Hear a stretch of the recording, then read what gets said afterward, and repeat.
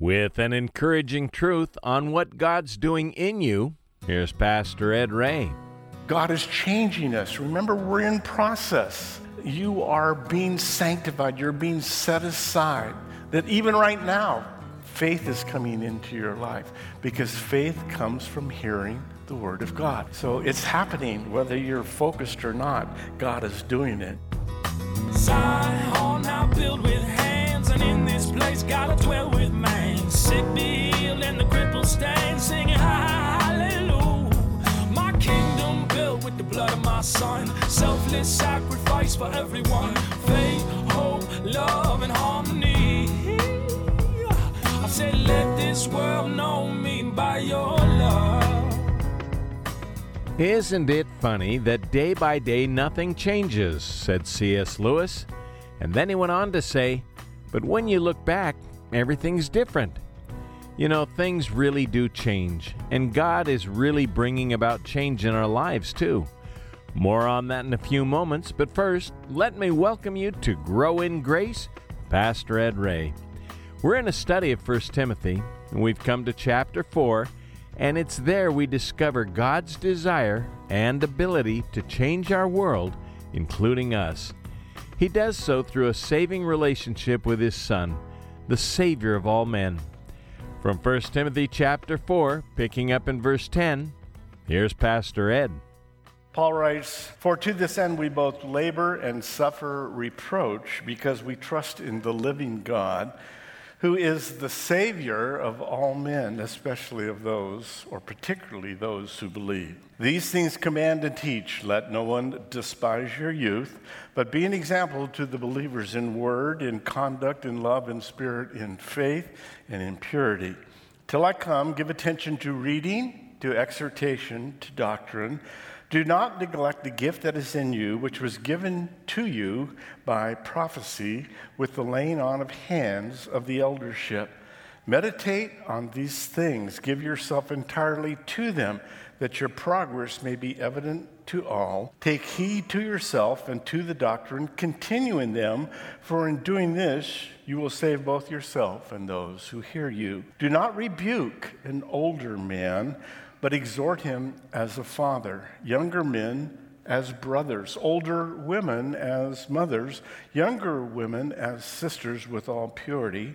Honor widows who are really widows, but if any widow has children or grandchildren, let them first learn to show piety at home and to repay their parents, for this is good and acceptable before God. Now she who is really a widow and left alone trusts in God and continues in supplications and prayers night and day. But she who lives in pleasure is dead, literally already dead, while she lives. And these things command that they may be blameless. Let's stop there and pray. Thank you, Lord, for your word. Help us to grasp, understand what it is you're saying for us today. Speak to us now, we ask, in Jesus' name. Amen. We're talking about relationships today, so that seemed appropriate. Paul is writing about them. Years ago at our hospital here in town, they would take kids through all kinds of unsafe things before, the government started taking care of us. So kindergartners would go through the laboratory, and then there was a group of kindergartners that came through, and then they went down to the x-ray department, so unsafe. And down there, one of the techs later told me of a conversation he had with a little girl. It stuck with me. It was kindergarten, 5-year-old little girl, and he takes out an x-ray, and he's going to explain it to the kids. And he says, has any one of you ever broken a bone? And the little girl in front of him says, yes. And he said, oh, did it hurt? And she said, no. He said, that's very unusual. What bone did you break? She said, my sister's arm.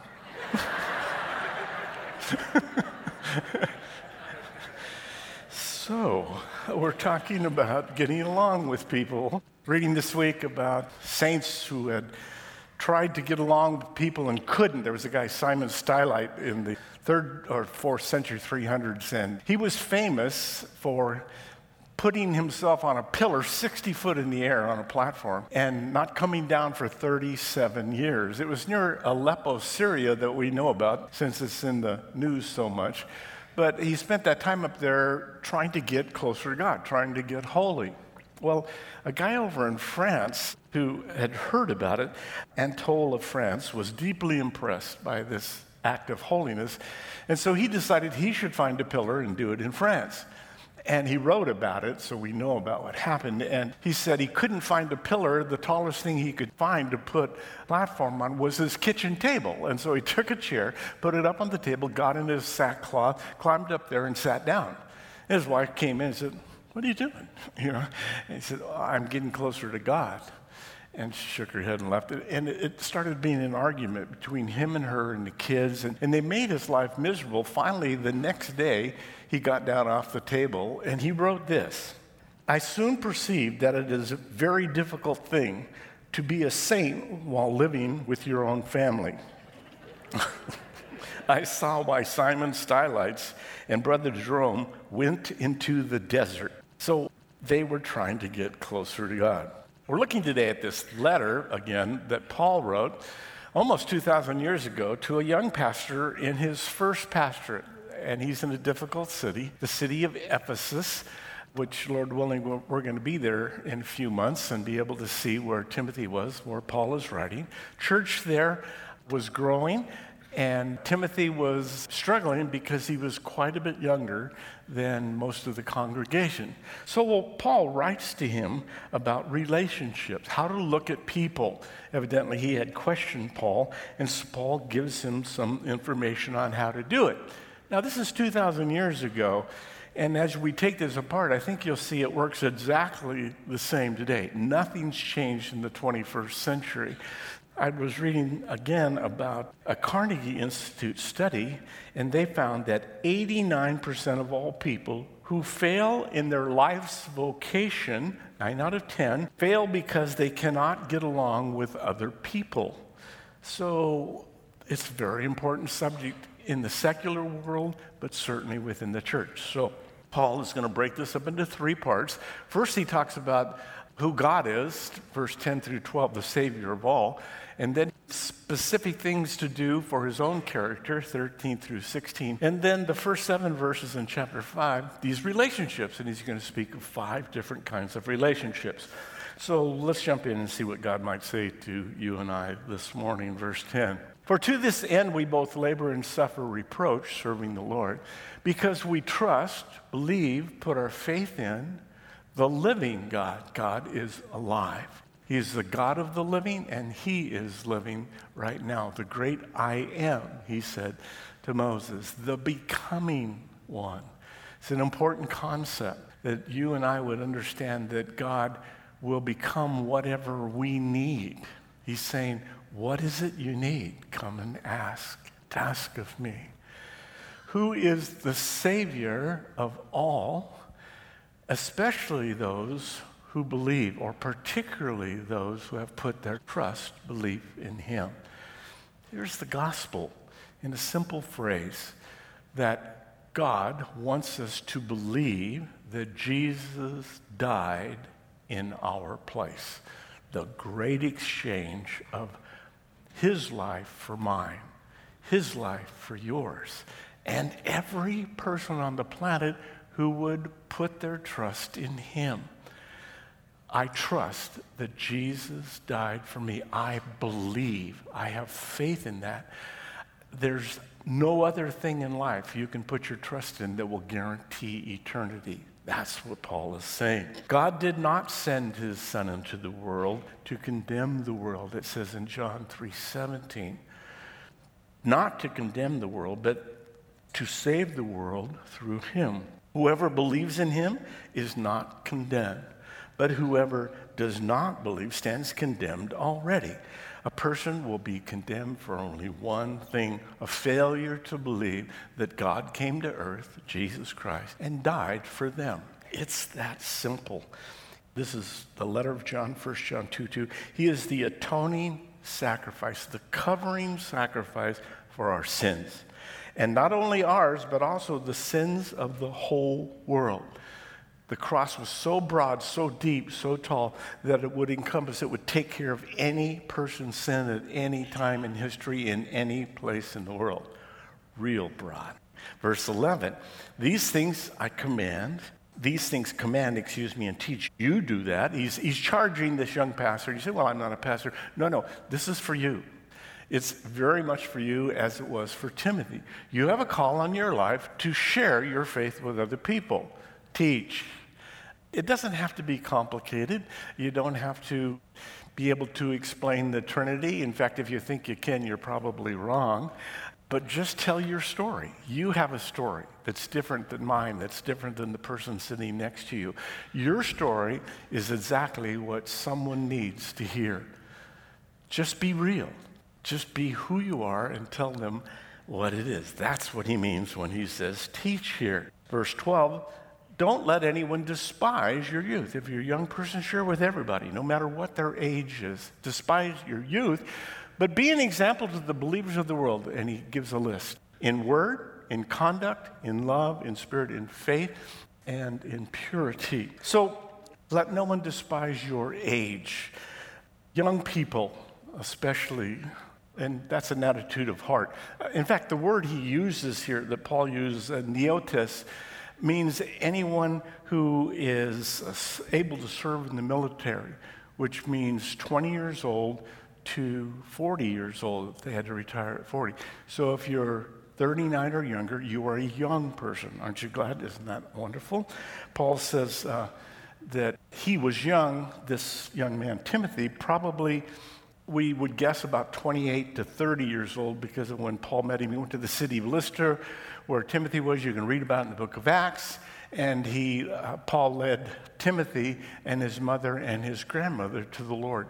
First missionary journey. Second missionary journey, about 12 years later, he came back, found that Timothy had grown, and he asked him to travel with him.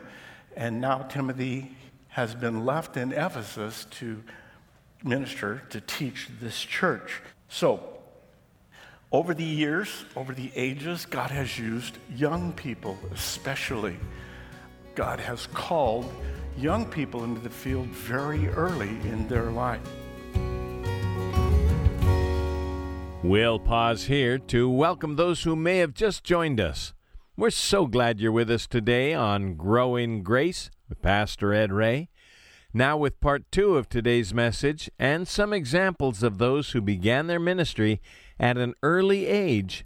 Here's Pastor Ed in 1 Timothy 4. George Whitefield was preaching at 21, John Calvin at 17, Charles Spurgeon at 16. The Old Testament has 3 Hebrew children, and then Daniel speaking to kings as a young man. Jeremiah, he said, well, I'm too young, and God said, do not say that you are a youth. I will go with you and speak. So God is calling this young man and young people here to come and do that. We have an interesting phenomena. Right now, 50% of the world's population is under 25 years old. Teenagers, 1 billion people. No wonder the world's so messed up, right? 1 billion teenagers. Goodness gracious, right? We have 34 million, just kidding, 34 million in these United States. The average church budget only spends 2% on kids. That's wrong. That's where we ought to be putting our resources. And that's why we do in this church. We got a children's church that's going on that's much larger than this church. And we have Vacation Bible School with gazillions of kids around and camps and whatnot. All that to reach kids because 90% of believers came to Christ before they were 21. God wants to use young people. So now he tells them that we are a witness in these many ways. First of all, he says in word. The word is logos. It's talking about the Word of God. Timothy's ministry of teaching. Again, you have a ministry of teaching, telling people about how God spoke to you. Do it in conversation. Do it naturally. You don't have to speak in King James English. You don't have to torture the other person. Just tell them what God did in your life. In conduct, astronomy, the Greek word means in the things you do. So it's not just in what you say, but in the things that you do. Be consistent. Walk the talk. If you're a believer and you say you are, people know you are, then act like it, look like it. In conduct, Thirdly, in love. This is the Greek word agape, probably the only Greek word that most people know. And it's sacrificing love. It means benevolence. It means being kind to other people. And God is changing us. Remember, we're in process. You are being sanctified. You're being set aside. That even right now, faith is coming into your life because faith comes from hearing the Word of God. So it's happening whether you're focused or not. God is doing it in love. Next, in spirit, pneuma. This is probably talking about, because it's a small s, the translators think he's talking about Timothy's attitude. Let your attitude reflect God. Don't get grumpy. Spiritually, how we see life. Do you see this, that God is moving, that you are engaged in a war? That the weapons of our warfare aren't carnal, they're not fleshly, they're not physical, they're not material, but they're spiritual for tearing down spiritual strongholds. You're in a battle. You're fighting. Put on the armor of God, Ephesians 6 says. Expect it to happen. Recognize who your enemy is. That's a spiritual view of life. In faith, pistis, okay, it means both faith in God, trust in God, but faithfulness in following Him. You're weary. Most are. You had a hard week. We won't ask for a show of hands, but I'm sure most of you did. That's what it means to be a believer.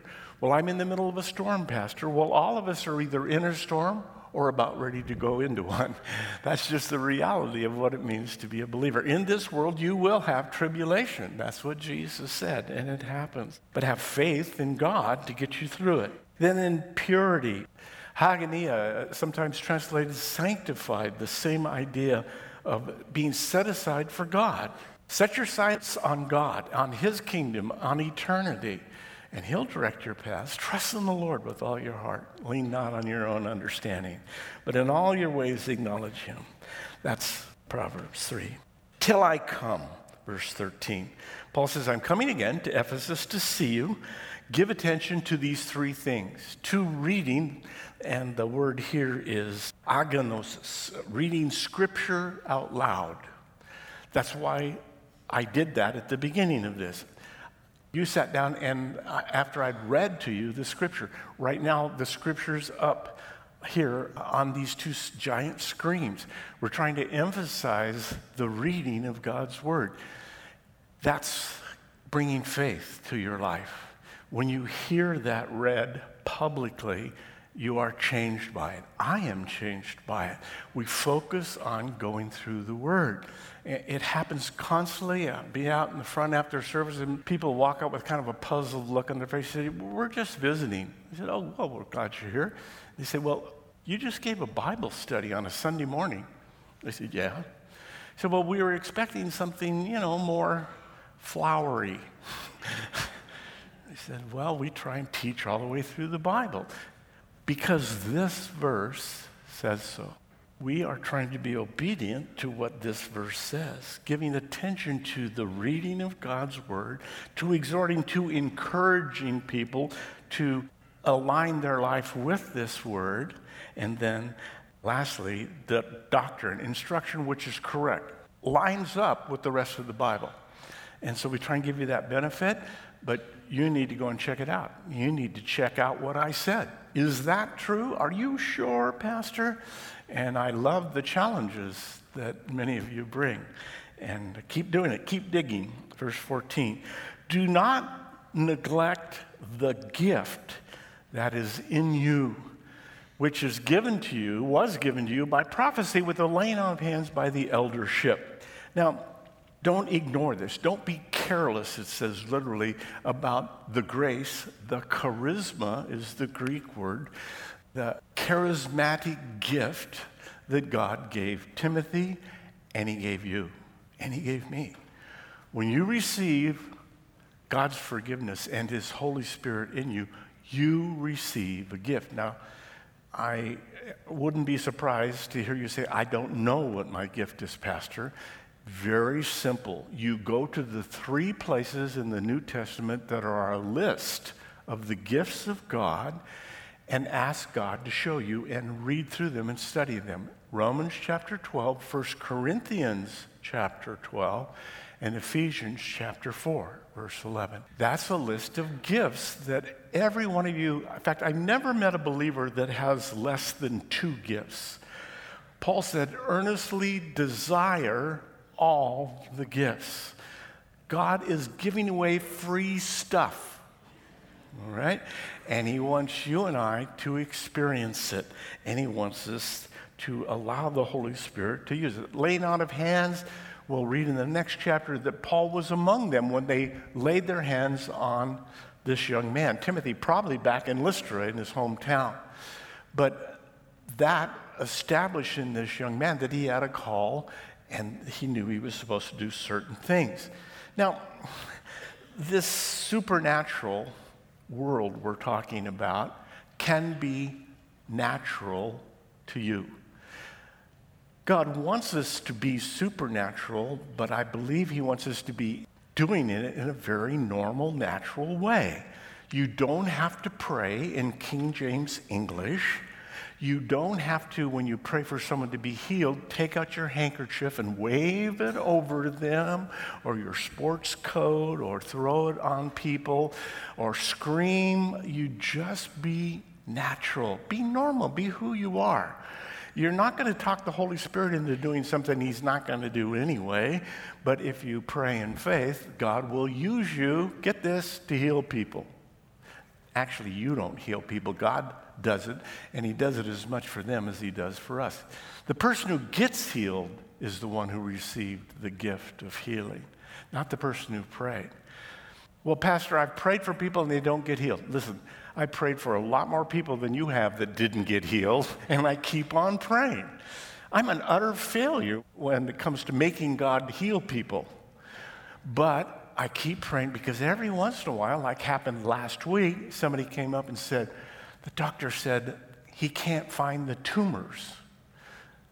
Praise God. Well, he said they probably mixed up the x-rays, but I know it was God. I agree, it was God. And so just pray for people and let the Holy Spirit move through you. Not, oh God, glory. No, just say, God, please heal this person, and he will hear. No slick presentation needed, no theatrics, no grandstanding, no dynamic delivery required. Be natural.